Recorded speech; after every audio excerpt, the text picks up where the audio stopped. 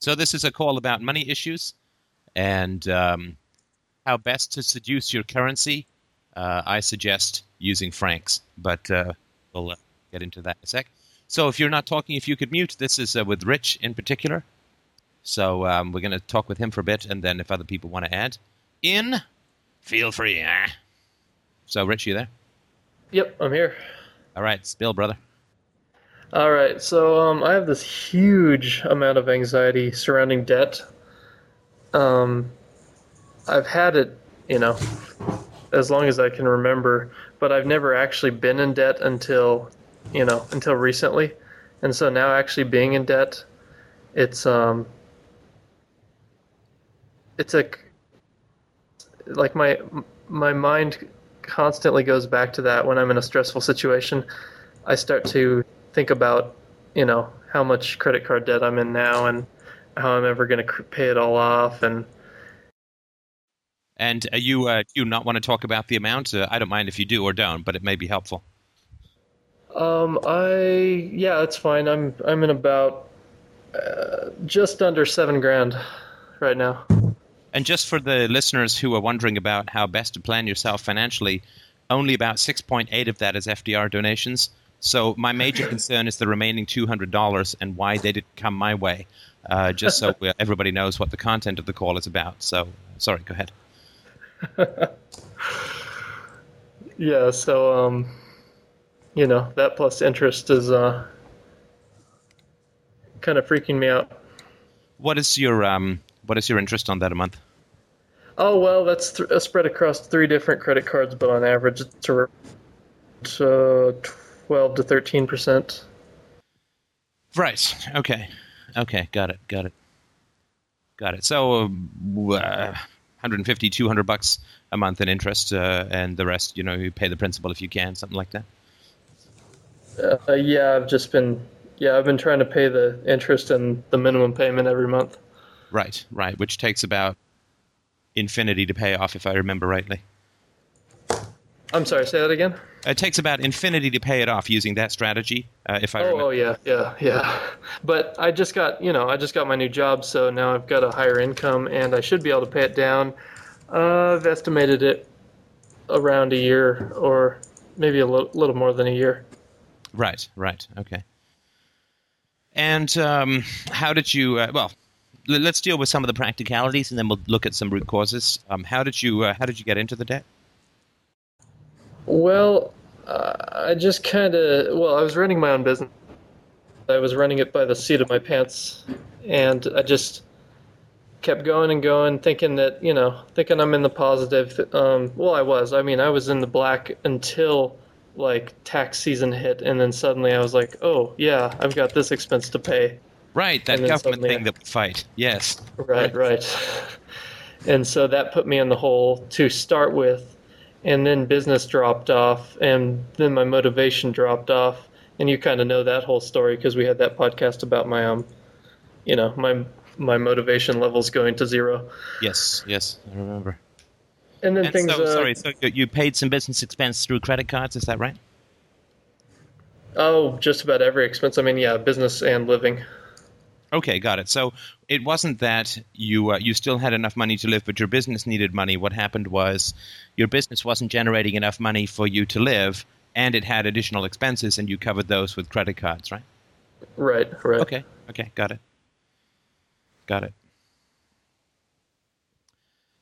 Okay, so but you say that you have a dread with regards to debt from early in your life, right? Yeah, for sure. I mean, when I got my first credit card, um, my parents would tell me all sorts of stories about getting into debt and how it's a never-ending cycle, and you'll never get out, and don't ever go into debt. Always pay your credit cards off completely. So when this scenario came around where suddenly I couldn't pay my credit cards down completely, I started to get pretty panicked. Well, but you said you felt fear about debt early on, right? Oh, yeah. Before, yeah, I'd always feel fear, and I'd always, my credit card statements would come, and I'd look at how much money I had, and I'd always be able to pay it down, but it always kind of shocked me every time I got my statement. Oh And yeah, you look at that number and there's that stab in the center. It's like, I spent what? Really? Right. right, yeah, yeah. Now, with your parents, when they talked to you about debt, though, sorry if you're not talking, if you could just mute whoever's typing. Charlie? When your parents would talk to you about debt, help me understand how you ended up with a fear of debt. Because, I mean, if you're, it's like teaching your kids about sex and sexuality. Like, you can either say, here's how to be responsible and here's how to protect your body and your heart and so on. Or you can say, if you touch yourself, you'll get hairy palms and Jesus will eat an angel or something like that, right? And the guilt and the hell and so on. It sounds to me like when it came to financial planning, your parents were a little bit more along the fear side of things. Is that right? Yeah, yeah. And, they talk about people who are in debt as being bad people and Deadbeats and... Deadbeats, oh yeah, yeah. I mean, half their extended family was in debt, so they always talked about, uncles and how you never want to be one of them. And they also used they used money against me. Like they had me pay they had me pay a certain amount into a savings account. Basically, I had to if I wanted to live at my house through college. They, had me pay a certain amount into a savings, quote unquote, savings account. And then they'd use that against me. Like if I started to act out, I'm using their language here, but when I started to disagree with the way they, with their rules and their morals, they would take money out of that account. They would take money out of your account. What does that mean? They just steal from you? Well, they'd say, "Well, we're not paying for college this semester, so we're taking that out to pay for this semester of college or whatever." They'd just. But it would be related to misbehavior on your part. Is that right? Yeah, exactly. They'd always call it like it's our house, our rules, and if you go against them, then we'll take, then that money becomes ours. Right. So basically, it's sort of like when you post bond or post bail for committing a crime. If you don't come back for your trial date, they get to keep your money. So it's like you were posting bail or posting bond for your freedom. Is that right? Or for your obedience? Yeah, I never thought of it that way, but that's certainly accurate. I mean, that's how the status system works, right? Right. They hold your money hostage, and if you obey, you get the money back, right? Mm-hmm. Okay. And how and basically they forced you to pay into this system, right? Well, yeah. I mean, I don't want to say forced because I could have always gone out and got my own job and gotten out of the house, but yeah, they said for us to keep paying for college and for you to live here, you have to pay this amount of money every month, and it would go up from time to time and be, it was. They had kind of a set amount. I think a couple $100 a month, but sometimes that price would go up depending on my behavior. Right. Now, why do you think they didn't just charge you rent? Well, sometimes they justify it as that. They're like, well, think of this as rent, and you'll get it back if everything goes well by the end of college. Well, then it's not rent, is it? Otherwise, right. people No. a bunch of money, right? Right. No, but it's interesting, right? Because, I mean, personally, I think that, when you were going into college, you sort of your late teens, your early 20s, is that right? That's right. Yeah, in my humble opinion, I don't think it's particularly unreasonable to ask for a bit of money from somebody entering their second decade to sort of help pay for upkeep. But, depending on the parents' financial situation and so on. Yeah. But I guess the question I have is, why wasn't it just rent? And I think I both know the answer to that, right? Yeah, it was to control me. Yeah, because if it's rent, then they can't dangle anything over you, right? Right. So they sort of force you to pay in a system, in a way. And again, force is, it's a double-edged sword. But if they'd said it's $500 a month the rent, right? Then what would have happened is you would have weighed the pros and cons, right? You'd have said, okay, well, staying at home is going to cost me $500 a month, and maybe moving out is going to cost me $1,500 a month. So the difference is $1,000, which is, X amount of work. Like, you could have made a rational calculation about staying at home, right? Oh yeah, if they had said $500, I would have gone, oh, I'm getting a roommate. I'm out of here. Right. I mean, I was able to live, like, when I was in college, like $700-800 a month. I had a place for $275 a month, and food and bike grease. That was about all I needed. Yeah. So if they charged you rent, then you would have been able to make a rational economic calculation, right? Yeah, for sure. But they didn't charge rent.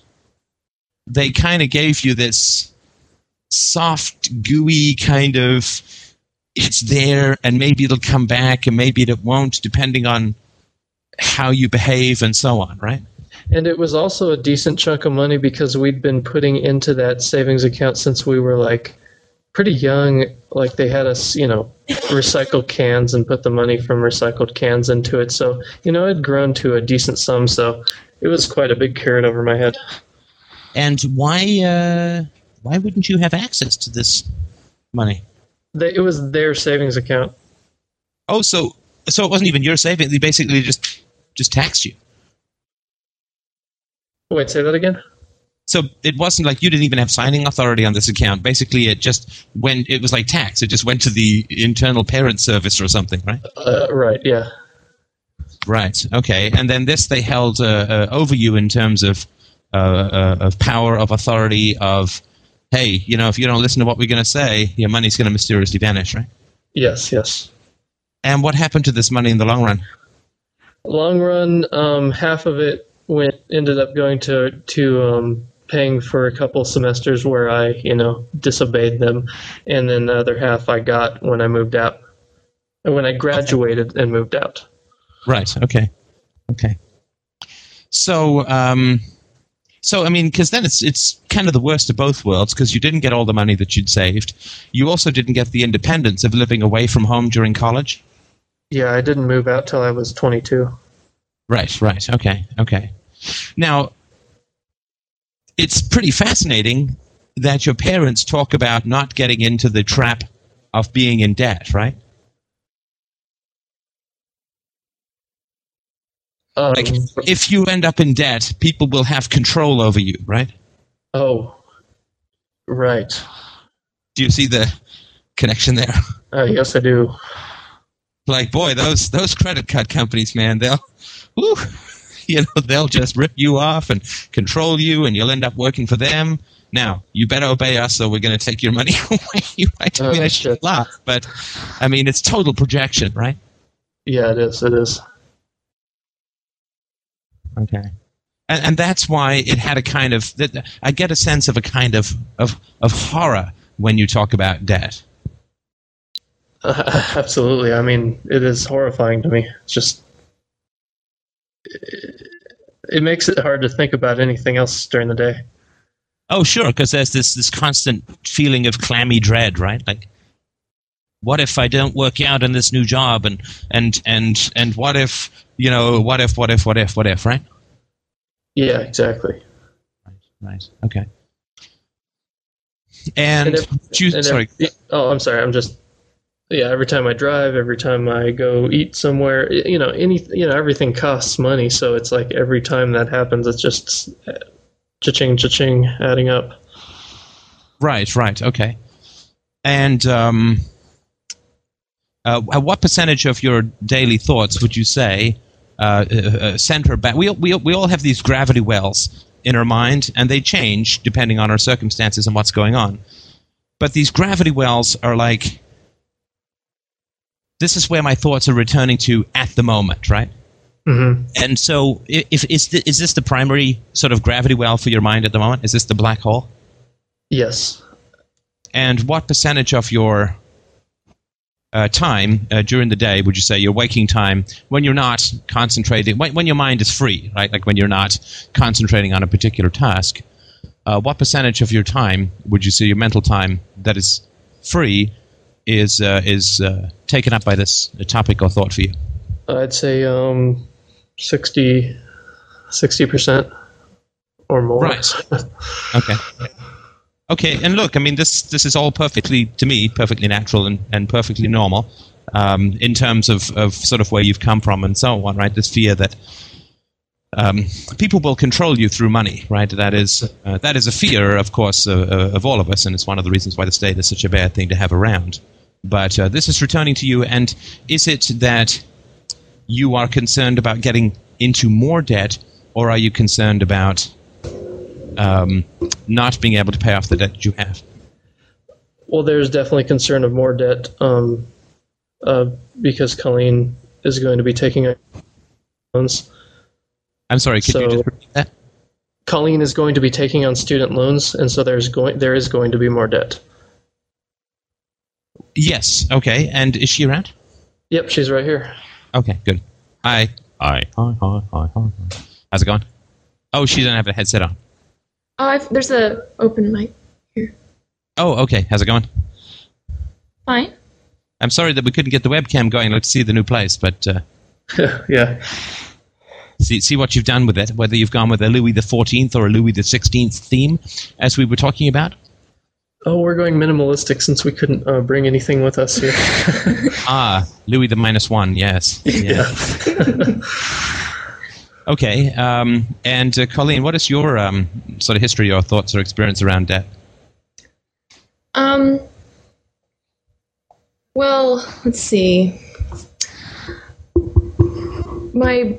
I know that just from the story from my parents that my dad started off in like terrible credit card debt, and when he met my mom, she helped him, sort through all that, and they became, very wealthy throughout my life. And whenever they told me about financial management, they gave me all sorts of books to read and stuff like that, but there still was this fear that they sort of had around credit card debt. And like when I wanted to get my own credit card because of this personal finance class I took, and they said, start establishing your credit, they were like, they didn't want me to do that at all. They were terrified that I was just gonna like have absolutely no spending control. Sorry, they said they were going to have no... I was not going to have any control, just like how my dad had done and just spent on it. I was like, well, no, I understand the principles, but they still were really scared that I was going to, screw that up. But managing my finances right now, I don't have this paranoia around it. I don't know if I'm too lax or anything, but I just sort of know that, I'm comfortable with the, sort of financial, 1-year projections that Rich showed me that, we're going to be paying down our debt in this amount of time, even spending more. And I'm just comfortable with that. So. Right. Okay. Now, you said you don't have this paranoia about it. Is that in your mind how you view Rich's 60%? Yeah. I mean, we might as well be upfront, right? Because 60% is not a small amount, right? Right. Okay. And so, Rich, the likelihood of the scenario that you can't pay off your own debt. What would you consider that? What likelihood would you consider that to be in percentage terms?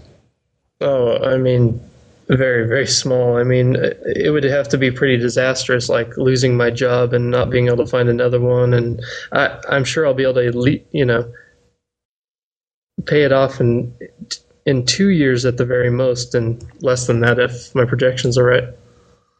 Right. So you're not facing, even if your job thing doesn't work out, and I'm sure that it will, you were not facing any kind of imminent catastrophe, right? Oh no, everything's actually going great. And in many ways, I would invite you to alter the way that you look at this credit card debt. And so I'm going to just give you a way of looking at it that might give you some relief, however temporary it might be. That would be beautiful. Yes. Okay. Now, do you think that you would have been able to get this great job, not just without my expert coaching, but without your entrepreneurial experience? Oh, absolutely not. Okay. So you basically got $7,000 in debt to go to school. And that school is called Being an Entrepreneur, right? Which contains lessons you'll never get in business school. Wow, yeah. That's instant smile on my face there. Yeah, so I mean, you got a significant pay hike when you went to your new job, which you wouldn't have gotten unless you'd gotten $7,000 in debt. Now, if somebody had said to you 6 months ago they'd have said, listen, I can get you a significant raise in your salary, but you're going to have to invest some time and $7,000 one time in terms of going to school for 6 months, and then you will reap the rewards of that for the rest of your life in your career. Absolutely. I mean, I would have done that in a second. Yeah, I mean, I'm guessing, and you don't have to get into any figures here, but I'm guessing that $7,000 in terms of the pay increases that you've had is probably not more than a couple of months of extra income, right? Maybe 6? Right. Yeah. Right. So basically, you invested 6 months and went into debt for $7,000 in order to get an education that got you a job that will have you pay off that in 6 months, and will continue to accrue to you for the rest of your professional career over the next 40-odd years, right? Yeah, you're absolutely right. I mean, who wouldn't say, man, I'd love to get my MBA paid off completely 6 months after I graduate? Right. And again, I'm not saying that you can pay it off in 6 months, but in terms of the salary difference that you got between your old job and your new job, I mean, along with the job satisfaction and mentoring and all the other good stuff that goes with it, mm-hmm. Isn't it just an investment in your education that has got a 6-month ROI? Absolutely. And I understand all this, financially. I mean, I didn't do this before, obviously, but financially I can understand that. But as far as ROI on investments, but when it comes to that scary thought of credit card debt, suddenly my mind shuts down. Well, sure, but if you had to finish an MBA and you had to put $7,000 on your credit cards to do it, are you going to say that you'd bomb out of your MBA? Oh, no. Yeah. Doesn't matter if it's credit card debt or not. All the credit card debt is debt that takes a little longer to pay off, or a lot longer. It doesn't really matter, right? Right. But you still got the kind of education that gets you into a new level in your career. You basically saved yourself at least a couple of years in a cubicle to get to this new job from where you were, right? Yeah. I mean, you're with 23? What is that? 26. You're 26, sorry. So You're 26 and you're a project manager in a pretty fast-paced company, right? Yeah, fast-paced and growing company. Fast-paced and growing, and you didn't have to go and spend a year doing an MBA or two. And you didn't have to spend a couple of extra years in the trenches to grow your way into that position. Yeah. I got to spend a couple of years actually having fun messing around with my own business. Right, which is going to teach you stuff that and really you got paid for most of the time you were in school. You just got in debt at the end, right? Right. I mean, that's a degree that everybody would be happy for. I mean, to come out of college, in a sense, with $7,000 in debt and having been paid for a good chunk of it. Yeah. So it's just a way of looking at it that because we so often figure out the costs and they hit us in our heart so hard, right? But it's also really important to figure out picture benefits as well, right? That, yeah, it's a $7,000 hit that got you a job that pays you twice that extra every year. And every time you get a significant bump in salary, because a lot of people will go from, they'll get a 4%, 6%, 7% raise in salary. You got a big jump here, and what that means is that from now on, your salary continues to go up from here, but you've taken a big leap upwards, which otherwise could have taken you quite a number of years to achieve, right? It sure could have, yeah. And this all for $7,000. I mean, if you put $7,000 in the stock market and you'd got the kind of returns you get on your salary, even if you had to buy those stocks on credit cards, wouldn't you be pretty happy? Definitely, yeah. Yeah, sorry, I put the server to sleep with one of my when I was young stories. You kids, get off my lawn. Okay. I don't think we heard that story. Yeah, no, I think that may be for the best. No, I was just saying that when I was in school, I was so broke that when I finally got a check, I was going to deposit it the next day, and I was going to the bank to take out some money, and it ate my card because I was so overdrawn and maxed out on my cards and all that kind of stuff, and it was it was expensive, and I spent a lot of time and so on in school. But what it did was it vaulted me past. It was just an investment, right? It vaulted me past a whole bunch of middle management positions, so I could be CEO and ruin the company from the top, which is much more satisfying because it's a big hit. So yeah, so I mean, there's nothing eerie or weird about credit cards, or nothing particularly dangerous. It certainly is true that some people abuse them, but that's not the fault of credit cards, right? So there's nothing weird about being in debt for $7,000 to credit companies is not particularly worse than being in debt $14,000 for a car, right? It doesn't. If you need the car to drive to work, then you are going to spend the money on the car in order to get the increased income that you will get from your job, and because you enjoy taking a slow pee into Gaia's face. But it doesn't matter, right? I mean, if you go into debt to buy a car so you can get to a job which pays you more, that's just an economic calculation. So does that make any sense? Like, you wouldn't if you owed $14,000 on a car, it wouldn't freak you out so much, right? Yeah, and I do owe about $4,000 or $5,000 on my. I never think about that for some reason. Well, that's because you've been, the credit cards are evil and credit card debt is bad and so on. But it doesn't. I mean, there's no difference between the two. Where it's just one is a way to get to work, and the other is having something valuable to bring to work, right? It doesn't make any difference, right? Right. It's just the same thing, right? In fact, you probably got a lot better return on your $7,000 than you did on your car, right? Oh yeah, for sure. Because a car is losing value, but your education, what you learned as an entrepreneur, is going to stay with you and enhance your income forever, right? Yeah, exactly. So you should worry about the car more than you should worry about the credit card debt, in my opinion.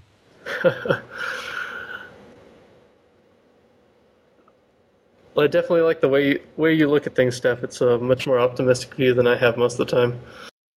Well, there's no need to insult me, because I mean, I'm not trying to say I'm not trying to be optimistic. Like I'm actually. I mean, if you just said hookers and blow, right, then I wouldn't say, well, there's an education for you, right? It's like, now you got to pay for syphilis and I don't know, nose reconstruction surgery, but just because I know the history that you had professionally and I knew about the transition to this new job, I'm not trying to give you a yes, your mother is dead, but there's coins on her eyes we can steal, right? Like, I'm not sort of saying that. What I am saying is that this was an investment in an education for you.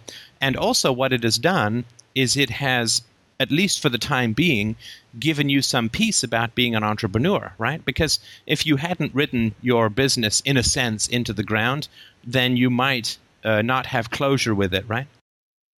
Oh, absolutely. I mean, I could have made it linger on a lot longer, and if I think I would have if I hadn't have had that chat with you. Yeah, no, I think that's possible as well. But the fact that, I mean, you don't leave that saying, man, I could have been the next Bill Gates, and now all I get to be is a senior project manager, right? Oh, no, I'm glad to be done with that.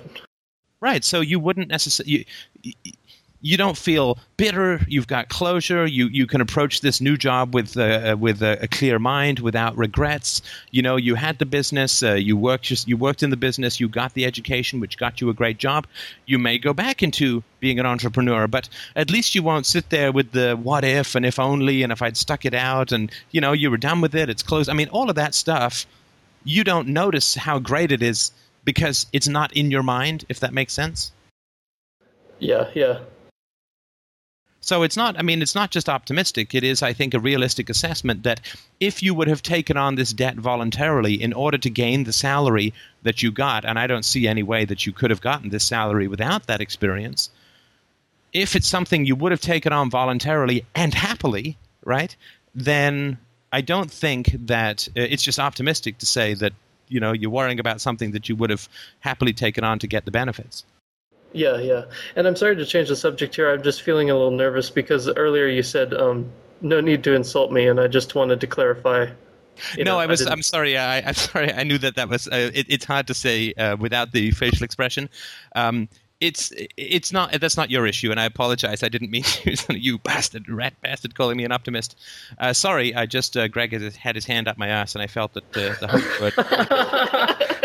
But no, all I meant was that when I get called an optimist, my particular response, and I wasn't very serious with you, but my response is like, that's not a realistic assessment, if that makes sense. And what's a more realistic assessment? Well, I think it is a realistic assessment to look at this. Like, I'm not just saying this is a bad situation, but we can wrench our perspective to make it slightly better. Which would be sort of let's take the optimistic view that everything's going to work out despite all indications to the contrary. So, I'm trying to think. So this is more like, what did you say earlier to me, Colleen? You said something about the benefit. Seeing the benefit, the hidden benefit. Is that more accurate? Yeah, I mean, I think it's not just optimistic to say that this is a better way of looking at it. I mean, I think that this is accurate. This is an accurate way of looking at it, that you invested in an education which is paying off very handsomely. Yeah, yeah. If that makes sense. Because for me, it's like if you and I are stuck in the hold of the Titanic and water is, coming up around our necks and I'm like, we're going to be fine. Right? And that to me would be a little optimistic, given the situation. I see. So I'm sorry, I meant that really more as a joke than anything, but I find the terms in general, optimism and pessimism, to be not particularly useful. And for me, the way it always comes across is that there's a realistic way to look at something, and then there's the optimistic way, which is everything's going to be fine, even if we are falling out of a plane without a parachute. I'm sure an updraft will catch us or something. And then there's the pessimistic view, which is just putting a negative slant on neutral information. I always do try and aim for the neutral information. And again, my history with these words would mean nothing to you, so I'm glad you brought it up. And I certainly didn't mean that you were actually insulting me, so I hope that makes some sense. Oh, okay. Well, all right. So you realize that you're paying a very heavy tax at the moment, right? Yes. And it is, to some degree, although I know not fully, to some degree it is a voluntary tax, right? Yes, of course it is. Yeah, I could be living in the slums and have a lower job. Sorry, that's not what I mean. What tax are you referring to? Oh, okay. We're talking about. I'm sorry. What tax are we referring to? Well, it's the 60%. Oh, the 60%. That okay. I'm thinking money again. I'm sorry. See, you're even paying the tax while I'm talking about the tax. No, yeah. Yeah, that's a huge emotional tax. It's not just a huge emotional tax. It's a huge tax on your life. If 60% of your waking thoughts that are optional to you are spent dwelling on this disaster scenario that's highly unlikely to occur, right? Right. That's a very heavy tax on your life. Yes. Right. It's almost like having that thing where you can't leave the house without washing your hands 50 times. It does. Yeah, it definitely feels obsessive. Right. Okay. And in my experience, you need massive amounts of medication. Talk to Allie. No. In my experience, it's called bourbon. But in my experience, the reason that we get repetitive thoughts of disaster tends to be because there is a risk in our life, which is not the one we're thinking of, but it's more threatening to think of the other risk. Boy, that was a convoluted way of putting it. That's interesting that you say that, because when I first started to experience all of this anxiety about 2-3 months ago about debt, I had a few dreams, and then I woke up one day and went and wrote down. I realized that all of this worry about debt doesn't really have to do with money. It has to do with the emotional debt in my relationship with Colleen. Sorry, say a little bit more about that. I was like journaling, and I had some dreams, and I just had this. I had this thought. I don't know where it came from, but it seemed to strike true that it was an emotional debt in my relationship and not having anything to do with my finances. Right. And you feel that it's an emotional debt that you owe to Colleen? Right, because she listens to me and my problems, and she's very curious and patient and empathetic, and she always initiates that kind of thing, and I definitely don't do that as much as she does in our relationship. I don't do that with her as much, and so there's a imbalance. Right. Okay. And do you feel that you owe emotional sustenance to Colleen in the way that is metaphorized for you by these owing money to the credit card companies? Yeah. Colleen, what is the level of interest are you charging on this emotional debt? Because she's an objectivist, which means that financially she'll just shaft you any chance you get. I mean, you ever tried to join one of their seminars? It's like, whew, bend over, anarchist. Right? But anyway, sorry, go on. And have you talked about this with Colleen? Is this news to you, or is that? Yeah, we've talked about it, but it's we talked about it for a few days after that, and then, I just kind of let things go slack again, and then start worrying about debt again, and then,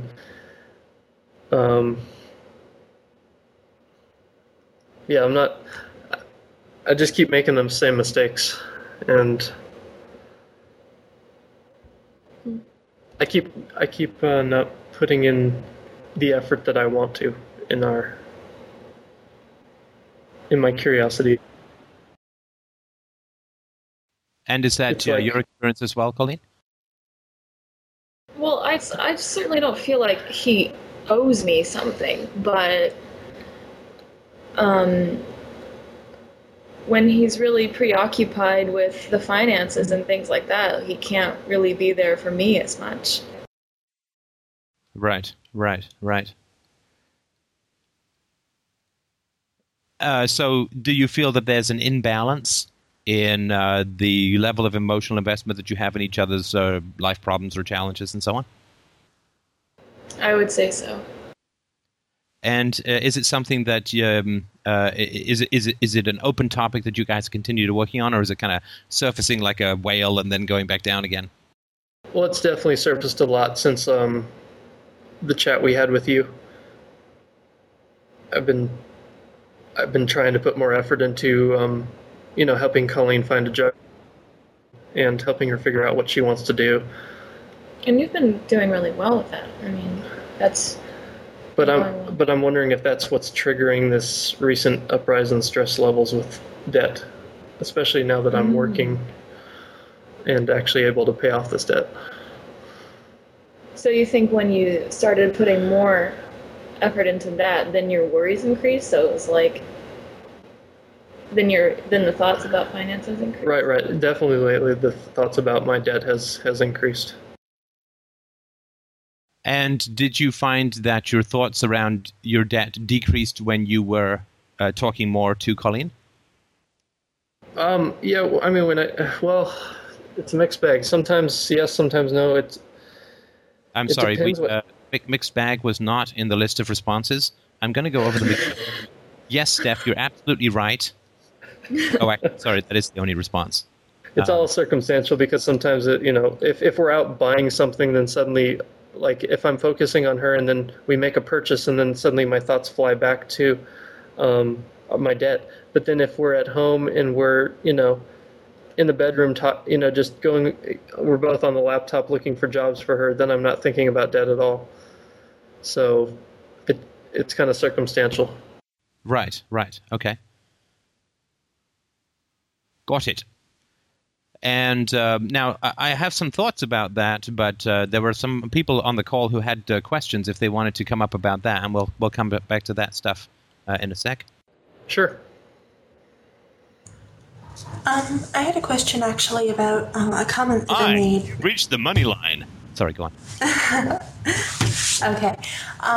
So Rich posted something about this on his blog, and I mentioned some of the things that Rich and I had a similar upbringing, at least in terms of parents who, at least my grandparents told me, all debt is evil. You pay everything in cash. I mean, they bought their house in cash. So, and one of the things that I notice I'll do is I spend money like water on things that I don't need. Like I will go out and blow $50 happily on books.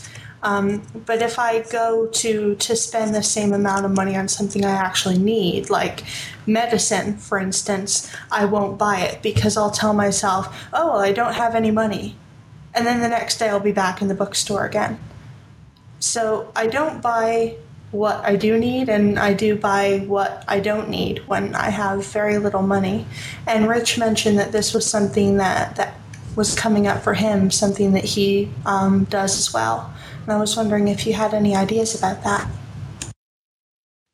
Well, I mean, the question that I would have is what kind of financial behavior did you see modeled on the part of your parents? I mean, were they, we buy groceries and then we buy opera tickets, or was it, we'll buy opera tickets and the groceries will take care of themselves? My grandparents were very, very, very careful. I mean, they never bought anything at all besides groceries.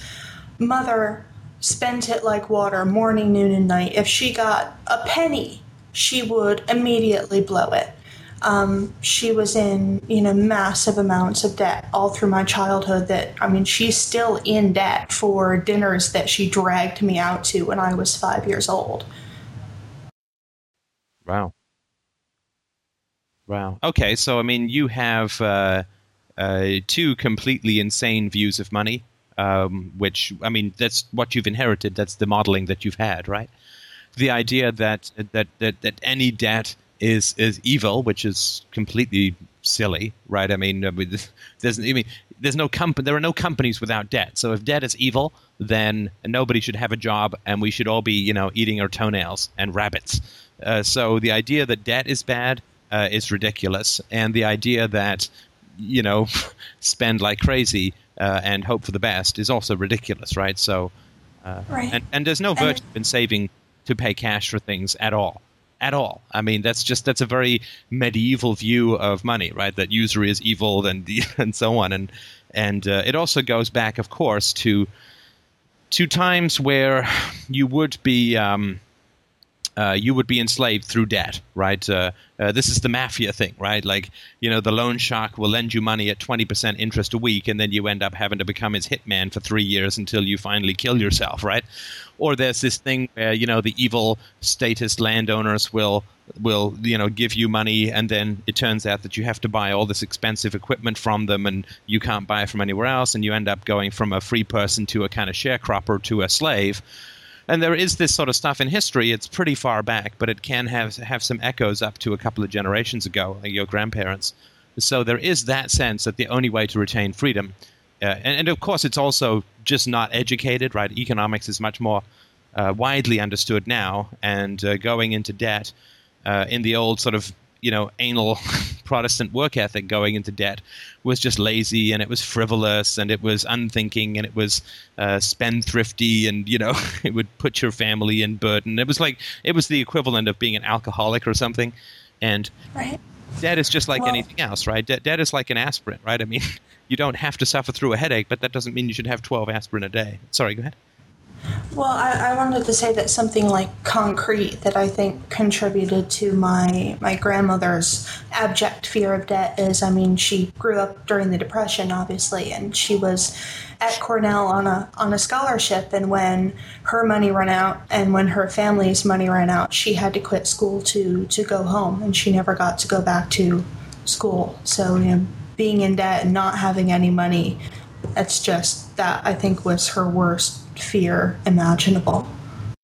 Well, I certainly do understand that people's families are full of this kind of nonsense, where it's like, well, he was in the Depression and that's why he's this way. And that's just, none of it is true. None of it is true. We all have influences in our life, and it's not like, your generation and my generation, the first generation to introduce introspection and realizing that the present is different from the past. But families make up these excuses for people. He's this way because, she's this way because, well, he grew up in the Depression, well, she was in the war, well, her father was a drinker, and so she's just terrified of alcohol, and his mother, she used to take pills, so he doesn't like any kind of medication. Like, people just make up these excuses rather than sit down with people and say, times are changing, right? Things are changing, and you don't need to drag all of your own history into the present and use it as chains to clank down everyone else. And I say this not because you believe all of this stuff, but just because this is the endless propaganda that we always get about the family. Oh, he's just this way because. And it's like, no, he's not. He's this way because you're saying it's okay for him to be this way, and no one's confronting him, if that makes any sense. Right. Yeah, and that always was the excuse in the family. I would ask Mother, okay, look, and I was 12, and I basically took over paying the bills. It was like, okay, Mother, look, we need to pay this bill. Why are you spending so much money? And she would always say, oh, well, you were brought up by your grandparents. They were in the Depression. That's why they're so careful. We can spend money. So she would use it as both, excusing them and excusing herself at the same time. Yeah, I mean, this is just a by the by, because, FDR, we blame everything on the parents and so on. And it's actually the complete opposite of the truth. That when people complain to me about their parents, and you heard me talking about this with Ash a Sunday show or two ago, the Ash with an E. And I don't blame everything on the parents at all. In fact, what I say to people is, stop complaining about your parents, stop blaming your parents, and make a decision, right? Go talk to them, figure this stuff out, and figure out whether it's going to work or not. And one of the root signs of dysfunctional families is inflexibility, right? I mean, it is when, well, so-and-so is just this way, and we just dance around it. There's no flexibility in the relationship. It's just rigid, and it's scary, and there's all these landmines because everyone's so rigid. And in order to keep that going, you have to invent a whole bunch of mythology around why people are the way they are. And then, of course, what always happens is everyone around the child is allowed to be who they are because of X, Y, and Z. But God forbid that the child ever says, well, I am this way because of X, Y, and Z, right? Right. I mean, everybody gets their own specific role, and they get the freedom to act as they want to act, except, the only person who might break out of the family structure, who hasn't been suitably indoctrinated yet, I suppose, is the only one who doesn't get, like, any choice, any say in the matter. Oh, well, it's like, your parents are like this because of this, and your grandparents are like this because of this. But if you ever go up to your parents and you say, well, I don't know, let's say you were out 2 hours past curfew, and you say, well, I'm like this because I was raised in a really restrictive environment. Are they going to say, oh, okay, well, that's fine then because you have an excuse or an explanation? Right. I mean, that's the last thing that they would say because they are the restrictive environment. Right. So everybody gets an excuse for how they act except for the child, right? And that's how you know it's just complete nonsense, because they're saying everything is determined, but the child has pure free will and is perfectly responsible for his or her actions, right? I mean, it's stone evil, but it is a very common mythology. So I just, whenever I hear that kind of stuff, where it's like, well, my grandparents were like this because they were brought up in the Depression. It's like, no, your grandparents were like that because your family is fucked up. Right. And I found that it's interesting. You know, I hadn't really thought about it this way, but I'm like acting out both sides of that modeling. I think my mother's spending it like water, and my grandparents not spending it at all. Well, and you didn't like the financial instability of your childhood, right? Not at all. I mean, you know, with mother, it was always like half a paycheck away from disaster, and it was horrendous. And I mean, you know, with my grandparents, it was like, okay, you guys are rich. I mean, you could live, you know. So it was always one extreme or the other, and I was always really uncomfortable. With those extremes? Yeah, with those extremes, and it was, I guess I hate to bring this up. I don't want it to be like distracting, but I mean, I started stealing from my grandfather at like 6 years old and just buying things that I wanted that they wouldn't give to me. Sure, yes, no, absolutely. I mean, I can understand that, and I went through a shoplifting phase when I was, I guess, 12 or so. And yeah, I mean, that's just because, I mean, society is a state of nature for you, right? So people aren't going to give you anything, even if you deserve it and they have it and they claim that they want to because they love you, right? But it just doesn't, it's just a state of nature. And also it's a way to find out if it's a way of testing the hypocrisy of society. I know this sounds all very abstract, but I took stuff that I didn't particularly need. And for me, I think it had a lot to do with testing this supposed benevolence of society, because society says, you know, we care and we care about the children and so on. And so if a child steals, what does society do? Well, society just attacks the child, right? Society doesn't sit there and say, I wonder why this child is stealing. Right? I mean, but when you're 12, obviously you're not making moral decisions with that kind of knowledge. But anyway, I think that's sort of why that stuff occurs. And then what happens is a lot of people go from there to a kind of nihilism, right? Because they realize that society's benevolence is just a bunch of nonsense, and it's just about attacking whoever you have power over while claiming to be virtuous. And that's sort of where we take it from there. But yeah, I would say that you've got a model which is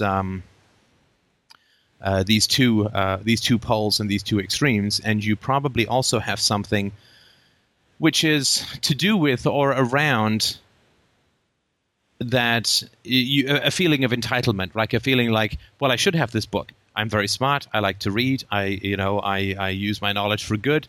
I just should have this book, right? And there's something around that, if that makes sense. I don't really tell myself that in so many words, but you know what I say is, oh, a book, excellent, I'll get it.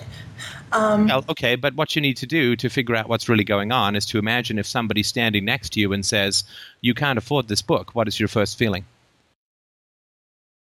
Resentment. Right, and that's the entitlement, right?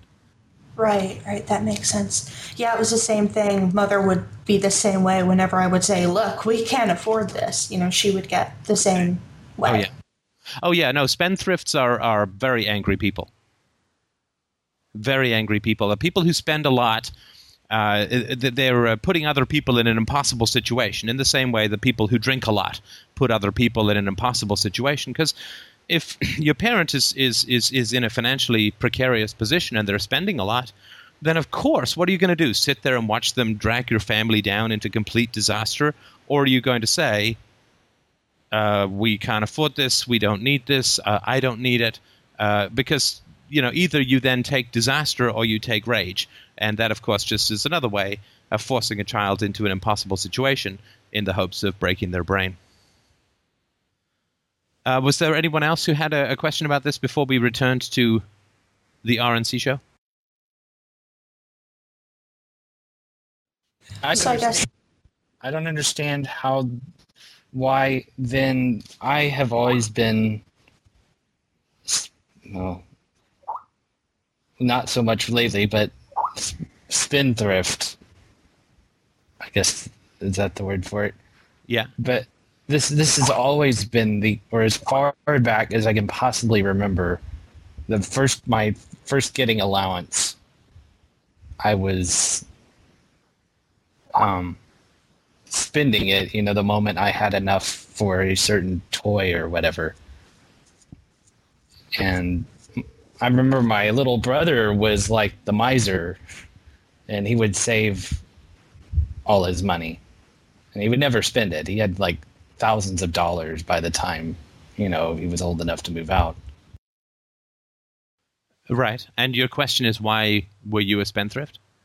Yes. Well, who were you without the stuff? Who were you without the toys, right? Or let me put it another way. Sorry, that's not particularly clear. Were these toys something that were mostly for you, or was it other people who you would show these toys or play with? It was always for me. So it was always just for you? Yes, because I was bored or, bored. Right, but you didn't have a lot of, much, if any, positive interaction with people, right? No, not really at all. And you didn't, as far as I understand it, when you were younger, you didn't have a very strong sense of the future, of your future. In what sense?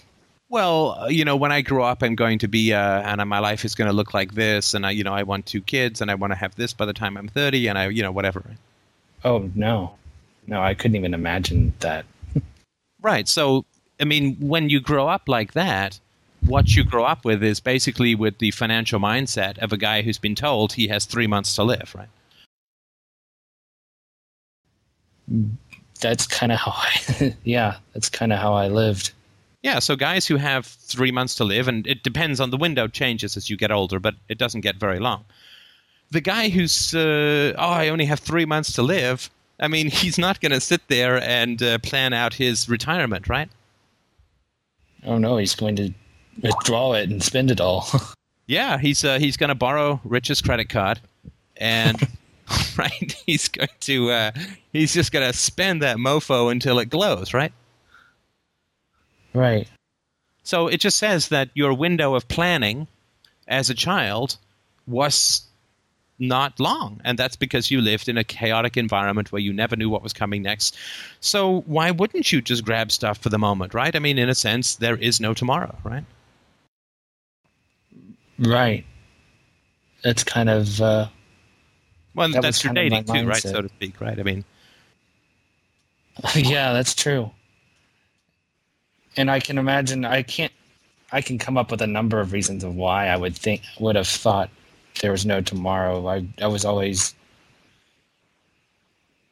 especially during the school years when things started getting kind of bad, then around 9 or 10 years old, where I would feel isolated around people and get made fun of and ridiculed a lot, and I would fall back on the religious fantasies of, oh, Jesus will come back and I'll be whisked away into... That's the leveling, right? So they put me down, but God is going to come back and throw them in hell, right? Right. Right.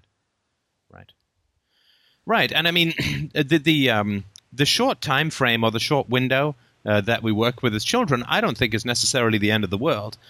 And the reason that I say that is, can you think of anyone who, as a child, you admired, Nate? Not just, he's got a great house or whatever, not for material things, but a human being that you admired. You knew. Nobody. No human beings. Just Superman. Right. So, but that's important because I sort of roughly think, more or less, that children, even from dysfunctional homes, would be willing to make sacrifices and think of things more in the long term if they saw some successful example of that around them, right? So if you knew some guy who'd become a lawyer who was kind and gentle and courageous, right, was willing to stand up to the corruption that most of us were experiencing all around us, then we'd say, oh, okay, well, if you plan, then you can become this kind of great guy, right? But when I looked around, I had a friend of mine whose dad was a doctor. And so you'd think, okay, well, he's got a nice house, he's got a nice car, and so on. But frankly, he was a dick. I mean, this is the guy who told me, Steph, you need to start wearing deodorant when you come to my house, right? And you didn't ask me why I didn't know that, right? Why? Because my mom had been in bed for 3 weeks and I didn't know what the hell was going on. We were getting eviction notices and so on, right? But if you notice that a kid is completely missing the social graces, is always hovering around your house when it's time to eat, and doesn't know enough to perform basic personal hygiene, why wouldn't you do something, right? Rather than just hand this kid a deodorant, right?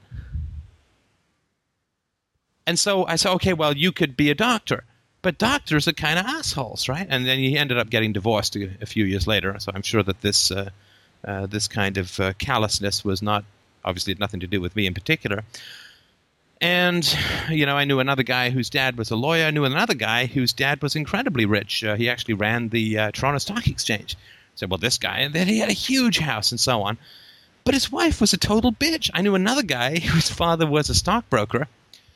And I went over to his house, had a sleepover, and the next morning I was eating a cookie and some crumbs dropped down. He actually made me get on my hands and knees to pick up the crumbs from the carpet.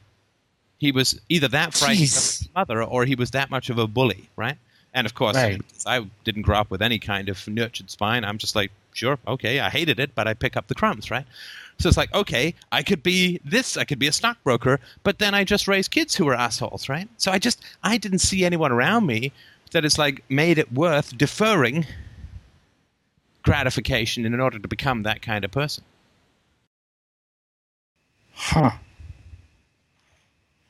No, I would say, well, that's strange because I wonder why my little brother was the miser, but of course now he's not so successful actor.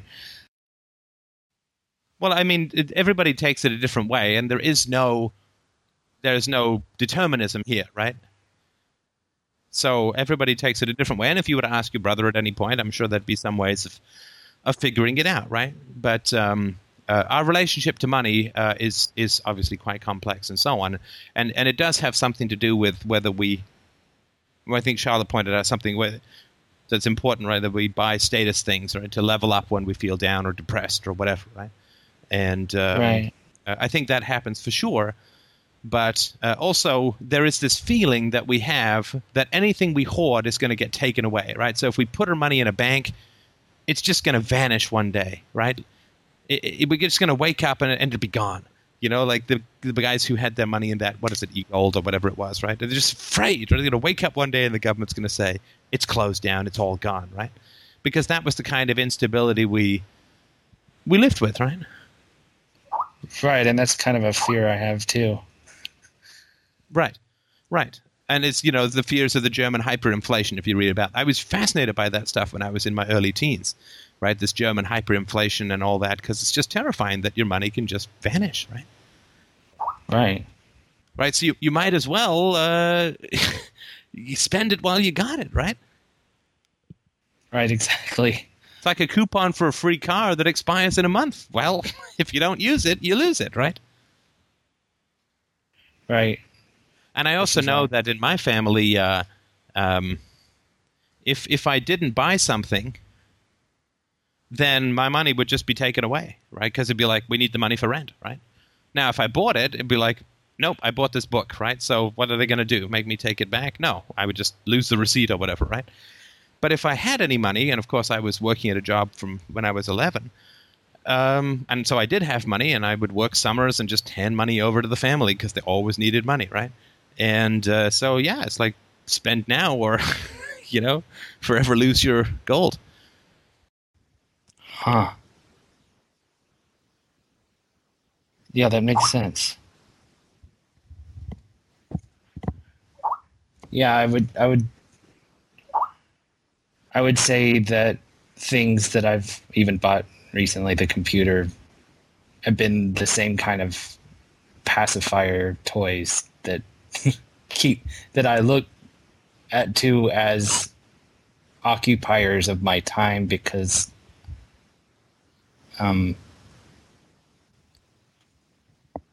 especially kind of it might have been in response to having dumped my remaining friends, or not so quote unquote friends.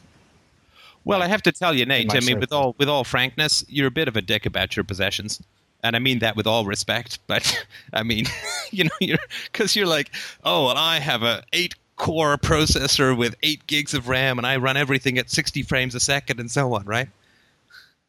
Okay. I mean, you're a bit of a dick about it in that way, right? Was I? Oh, okay. I didn't realize I was doing that. No, I mean, again, I'm not saying that you're sitting there consciously rubbing an evil mustache or whatever, thing, wow, right? But, that's, to me, that's kind of dicky, in my opinion. All right.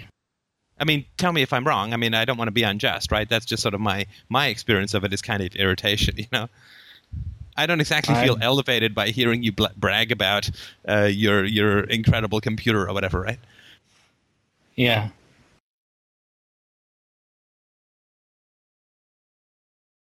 Yeah, I guess that's true. I guess when it comes to computers, I tend to...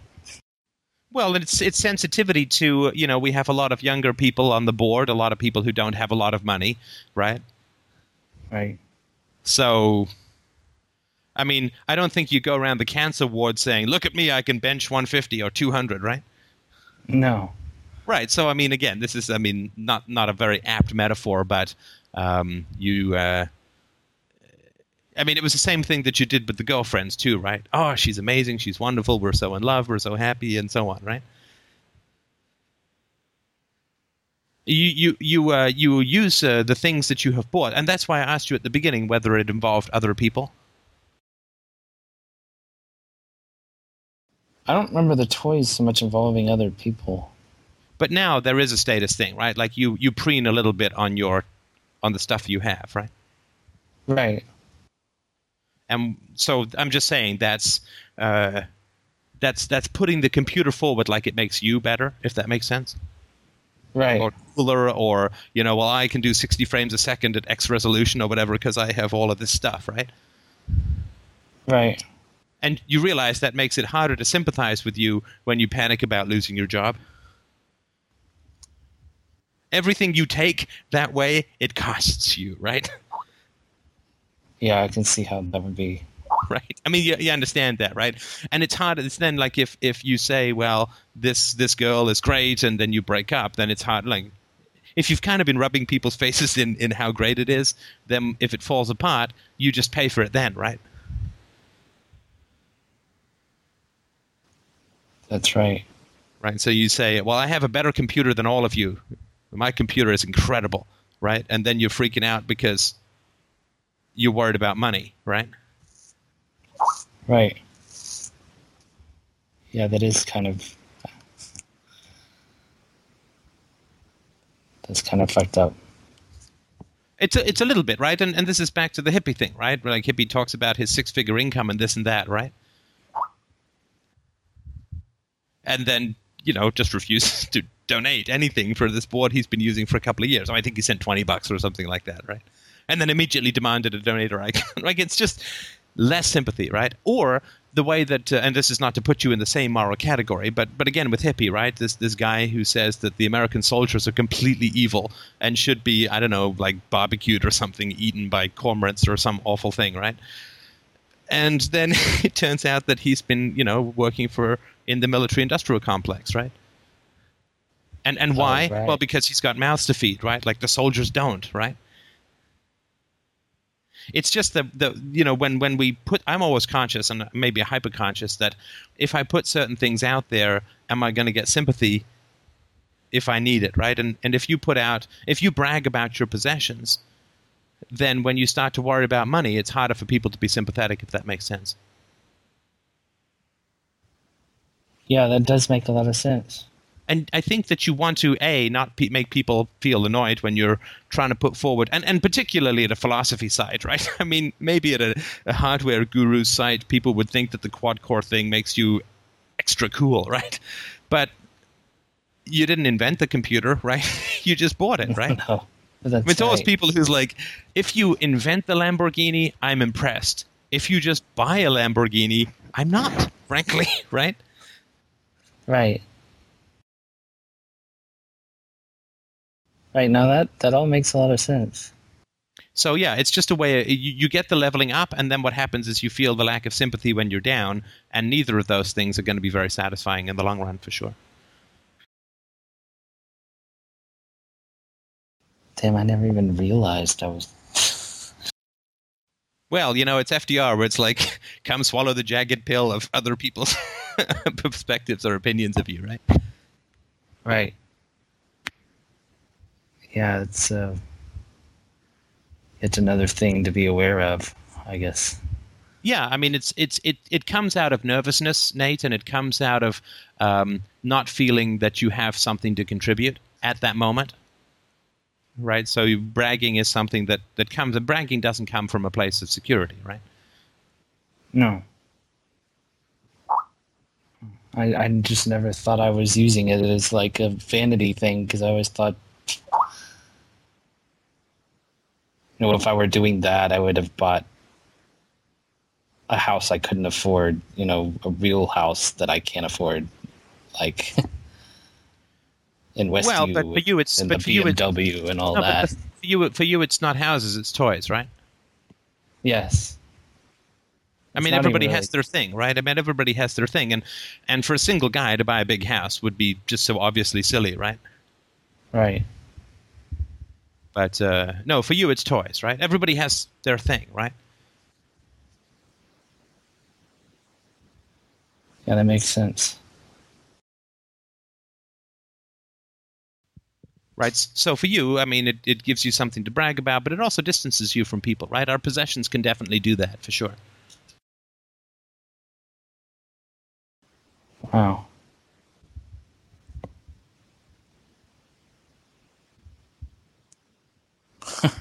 Well, thanks for pointing all that out. I didn't realize. I would have gone on continuing with it. Well, that's just my thought, right? I mean, I could be misinterpreting that. It could come from my own history. That's just my thought, right? So, if people see that and they feel irritated by it, or maybe I could be completely wrong, right? So nothing I say is gospel, right? So this is just my thought, and I think other people have experienced too. If I saw the chat window right, but the important thing is to see how you feel when you want to talk about how great your computer is. Right. I guess that makes sense then. It's good to know what other people's experience of me is, because it explains some of the feelings I've had. You're bigger than the computer, right? I mean, you are. You have a big brain and a big heart, and you don't need a quad core, right? A wheat core. You don't need that to have value in the community, right? Right.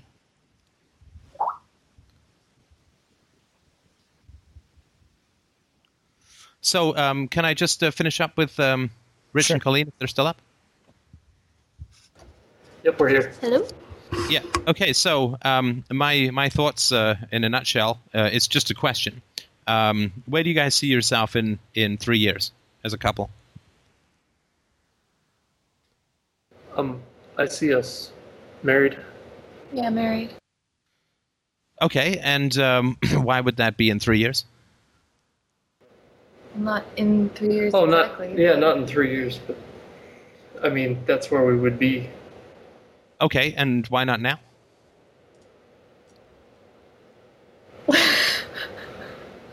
That's a good question. And I don't want to put you on the spot, and I realize that I am doing so horribly, so I'm not going to sit with that question because there's no way to answer it quickly. Uh-huh. But you guys are living as if you're married, right? Right. Right? I mean, you're living together. You are. I mean, your finances are not separate, right? No, they're not. So, do you guys have one bank account? We will very soon, but Yeah, we're getting a joint account. we're getting a joint account soon. Okay, so you're going to get a joint account. And Rich, you're the big income earner. I mean, we have to be crass and just talk like good old-fashioned capitalists, right? But Rich, you're going to be the big income earner, and Colleen, you're not, right? Because you're going back to school. Right. Yep. So, I mean, from a purely mechanical, in a purely mechanical sense, Rich, you are taking on a lot of expenses in the form of Colleen going back to school, right? Right. I mean, you're not going to live like a student, and she can't live like she's got an income like yours, right? I'm sorry, you cut out. Well, you're not going to live like a student, and she's not going to live like she has an income like yours, right? Right. So you're going to be paying more, right? Yes. And a lot more. If you guys want to go on vacation, if you guys want to go away, the place that you're living, when you go out for dinner, I mean, you're going to be paying a lot more, right? Mm-hmm. Is this something you guys have talked about? Yeah, we've discussed it a bit. We definitely understand that the burden's going to be more on Rich financially. Right. And look, I mean, I don't have any, I mean, I think that's great. I think that's what couples should do, right? Right. But you're not married yet. Right. And so what's happening is the financial decisions that you're making as a couple are being made on the presumption that you're going to be together for life, right? Right. Right. But you haven't made that commitment to each other yet. Right. We have talked about it. I don't know why it hasn't come. It's just we. Oh, it's a horrible topic. I mean, look, don't. The reason you haven't talked about it is it's a totally horrible topic, right? Because for some reason there's this thing in couples that you don't talk that much about money, right? Yeah. Yep. Because love, you see, is supposed to exist in this elevated cloud castle far above mere worldly concerns, right? It's those goddamn cheesy 80 pop songs, you know, love will get us through, love will keep us together, who needs the money, honey, when you've got the whatever, right? I'll give you a diamond ring, my friend, if it'll make you feel all right, right? I don't care for too much for money. Money can't buy me love, right? Yep. And so we have this feeling that, you know, nuts and bolts conversations about money are cold, are selfish, are cruel, are this, are that, or the other, right? Mm. Do you want to not? We don't have to talk about this, right? I don't want to push you guys into something that's too horrible for words, right? No, definitely. I just said mm-hmm. Okay, sorry, I wasn't sure what kind of mm-hmm that was because we don't have the video up, right? So I'm not sure if it was the mm-hmm where you're giving me the finger too. So I'm always trying to be sensitive to those because those are important to pick up on, right? Right. But so because you are taking on a big debt here, Rich, right? Yes. Right. Yep. So you worrying about $7,000 is a lot less than you're going to be laying out over the next few years, right? Yeah, for sure. And the debt thing, I don't mean that there's anything negative or bad, but it's just a fact, right? So earlier I said that when we have repetitive thoughts, it tends to be because we are using something as a stand-in or a proxy for what we're really concerned about, right? So you're worrying about $7,000 debt that you can get paid off in a year, easy peasy, and it would be paid off a lot sooner if Colleen had the same income that you did. But the real reality of what's going on here, how long is the course that you're looking at taking, Colleen? Hasn't come down to that yet. Roughly. Probably would be about 2 years. About 2 years, okay. So to keep somebody in school for 2 years is going to cost quite a bit of money, right? Yes. And I don't know if you're going to work or not. And it doesn't really matter, right? Because whatever you work is not going to be that much, because it's going to be part-time and it's going to be the kind of job that you can have while you're in school and so on, right? So it's going to be, grocery money or something, right? Right. And again, there's nothing good or bad. I mean, Christina and I have done this seesaw at least twice, where we, catch each other while we're setting up our dreams, right? So that's not the issue, but the reality is that it's going to be pretty expensive, right? I mean, you're going to have tuition, you're going to have books, there's going to be just all of the associated expenses that go with being in school, right? Right. And do you have a rough budget of what you think it's going to be, of what it's going to cost to you as a couple, right, and mostly rich, right, to have you in school for 2 years? It'll actually depend on whether or not we're married, as I can get all kinds of government loans based on whether I'm married or not. So you get the loans if you are married, is that right? Correct. Okay, so it will cost less, right? There'll be some defrayment of the cost. Exactly. But that doesn't help with the opportunity costs. And the opportunity costs are, and I'm not saying this is good or bad, again, this is just the fiscal reality. The opportunity costs are if you were making the same thing that Rich was making, right? Right, like if you were making the same amount that Rich was making, right, anytime there's a disparity in a couple's income, you tend to live at the salary level of the highest person, right, and a little more, right? Right. So anytime there's a disparity in the income of a couple, it falls upon the person who's making the most to support a higher lifestyle than the other person could, right? Right. And again, none of this is good or bad, right? But you're making decisions. I mean, there is a big debt, so to speak, that is coming to Rich over the next few years. I mean, the government loans will certainly help and so on, but there is just going to be a lifestyle reality, right? That by being with Rich, you're going to have a much higher standard of living than if you were just a single student, right? Right. And that difference is going to come out of his paycheck. I mean, we're just looking at the basic realities of the fiscal situation that you're facing, right? Right. And so you're making a multi-year commitment to cross-subsidize, right? And the cross-subsidization is great, right? I mean, this is what we want as couples, is to be able to have. That's one of the great benefits of being married or being a couple in this level of commitment, right? Is that you have that flexibility. But you guys are taking a big commitment here, right? Mm-hmm. And so your finances are sort of ahead of your wedding plans, if that makes sense? Yeah, I'd say that's true. Yep. And this is not, it's no criticism, but I think that this is a pretty big thing, right? Right. And I think that if you're not talking about it, it's gonna bite you bad, in my opinion. Right.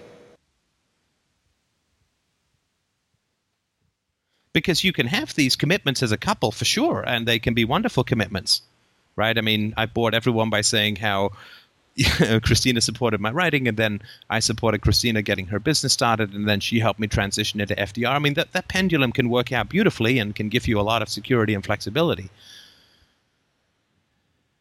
But you're making some very long-term decisions about your finances, right? Absolutely. Because it's not like the moment you graduate, your salary is going to equal Rich's, right? Right. So he's going to be continuing to accelerate in his income, and you're going to be starting at a lower income in a couple of years, possibly with some debt, right? Right. And what kind of life are you going to lead? Are you going to lead a life based on Colleen's income and bank the difference to save for a house? Are you going to live at Rich's income and accept not having those savings and have Rich then pay for, the bulk of your, at least some significant portion of your expenses, Colleen, right? I just think those are things. I know that couples don't like to talk about money, but what do the couples fight about? They fight about sex, and they fight about money, and they fight about kids. And you don't have kids. I don't care about your sex life, but the money part is something that you could that you can actually talk about, because if you don't, this is what causes lots of problems in relationships, right? That's true. There's a lot of nuts and bolts about living together, and open and frank talk about money is, I think, very important. Right. So perhaps the reason we've been sort of putting off the marriage, because it's been brought up before, is because we know we don't have that communication with the important things like finances down yet. Yeah, if you're avoiding topics as central as finances, I personally don't think that you're quite ready to get married, and I think that's sort of the paradox that you're in. And again, this is nonsense opinions from Canada, right? So, just take them for whatever they're worth, right? But if you're avoiding topics as central as, okay, so you're going back to school, how are we going to, what does this mean, right? There's a great scene in a movie that's not very good called The Accidental Tourist, where a guy who's dating a girl who's got kids says to her when she says, my kid's not getting a good education in the public schools, they've been dating, I don't know, a year or two or whatever, and he says, well, put him in a private school. She says, well, I can't afford it. And he says, I'll pay. And she turns to him and says, for how long? And, I mean, that's kind of core, right? Because if you're married, it's like, you're married, right? So you're together until the Grim Reaper separates you, and so you don't say for how long, right? And you're willing to make investments in the other person because the relationship has stability and continuity to the point where you know that if you plant the crops, you're the one who actually gets to harvest them, right? But if you, I tell you, Rich, it's not.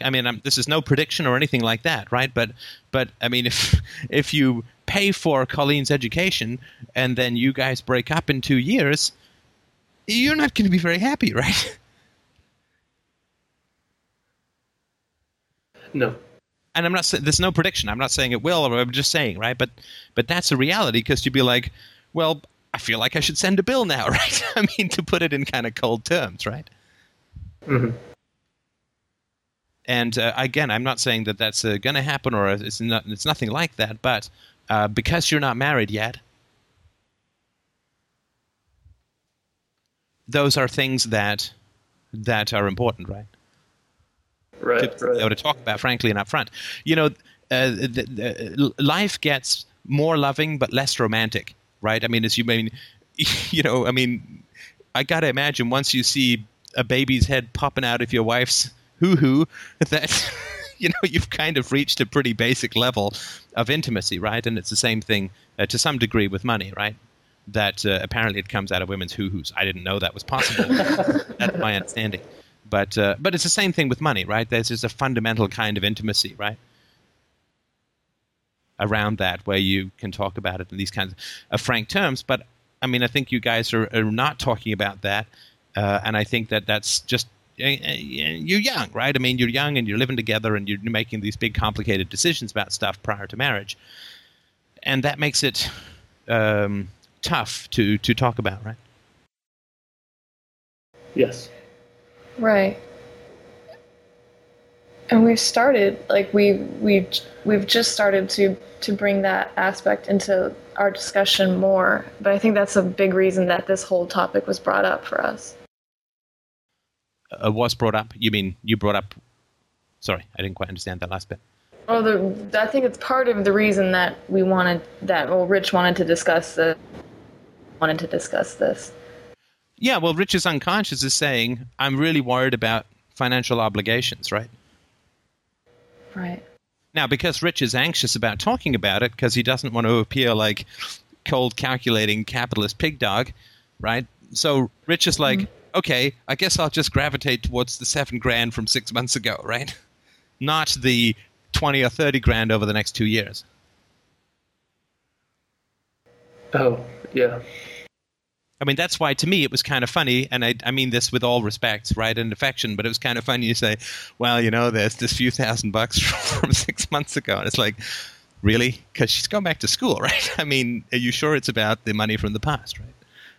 Which is under control, and which you say that's why I asked you, what do you think the odds are of you not being able to pay it off, right? And you said, well, it's almost none. It's like, well, then either you're crazy or you're worried about something else, and I know you're not crazy, right? Right. And love is enough to get you through this, but love means talking openly and frankly about the responsibilities and obligations that are going on, right? Right. Which is how we fight the foo, right? Because in the foo, right? I mean, most people are like, money's verboten. We don't talk about money. We don't, right? Oh, yeah, absolutely. Yeah, my family too. Yeah, and that's nonsense. I mean, and it's destructive, right? I mean, I'm not saying you sit there and talk about money with your kids, right? But because with your kids, you say that the shiny nickel is actually worth $1 million, and you'll give it to them if they mow the lawn, right? So that's the way you work it. But with adults, I mean, full disclosure and open, and with a relationship, and this is just my opinion, all of it, right? But you have to be willing to look like a total jerk in a relationship for there to be open and honest communication. Because if you feel something, but then you say, well, I don't want to talk about it because I don't want to seem like a jerk, then, I mean, you're not giving your partner a lot of respect, and you're not also just being curious about, well, maybe it is really important, right? And, I mean, we have this template. Like we say, well, I don't want to say that I'm not supportive of you going back to school, and I don't want to say that I'm concerned or worried about the financial implications of you going back to school because then I'm not going to be supportive, and I'm not going to fall into the template of the good boyfriend or whatever, right? But you're inside my head. Yeah, no, I know. It's like I have this cardboard cutout. It's like that Japanese game show where you have to fit into the Tetris thing. I don't know if you've ever seen that. Like there's this wall. Yeah, I've seen it. Right? But that's what we feel like, these constant series of roles come along, right? And we have to, we stand up, I am the Sergeant Major good boyfriend, right? I can do no wrong. I am always there for you. Nothing will go bad.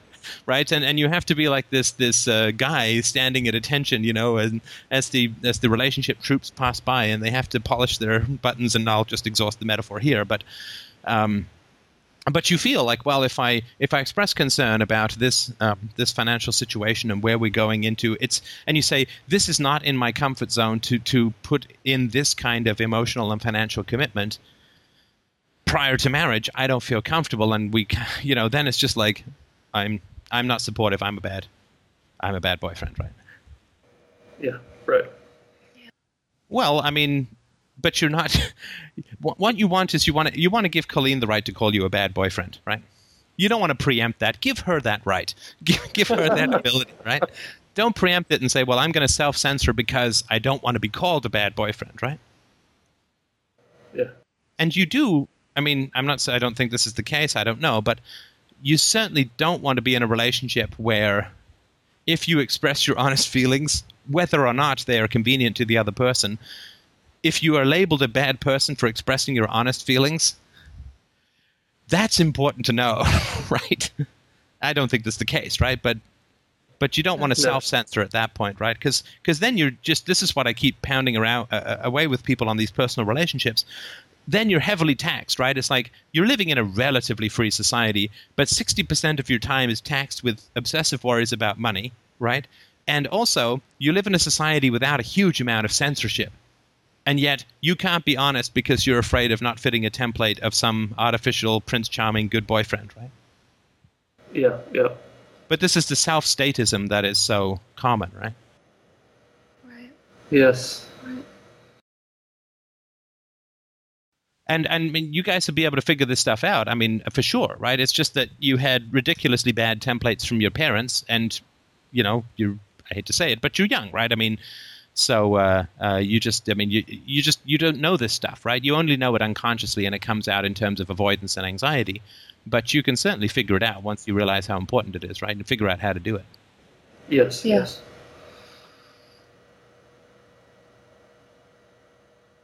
Yeah, sometimes I feel so dumb listening to this.